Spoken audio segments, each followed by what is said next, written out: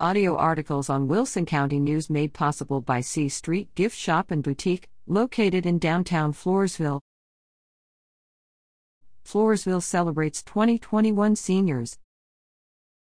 Floresville High School graduation on Friday, May 28, will be normal, no tickets required, no limit on the number of family or friends attending, face coverings optional for graduates and attendees, according to a decision by the Floresville Independent School District late May 20. Social distancing to accommodate COVID-19 concerns will be encouraged, but not required. The relaxed approach to the graduation ceremony follows the lifting of mask requirements statewide by Governor Greg Abbott earlier this month, as Texas continues to see a decline in COVID cases and hospitalizations due to the virus.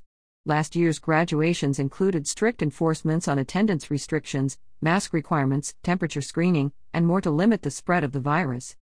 Graduation will take place as usual this Friday at 8 p.m. at Eschenberg Field. The stadium will be open to full capacity, with seating on a first-come, first-served basis, as in past years.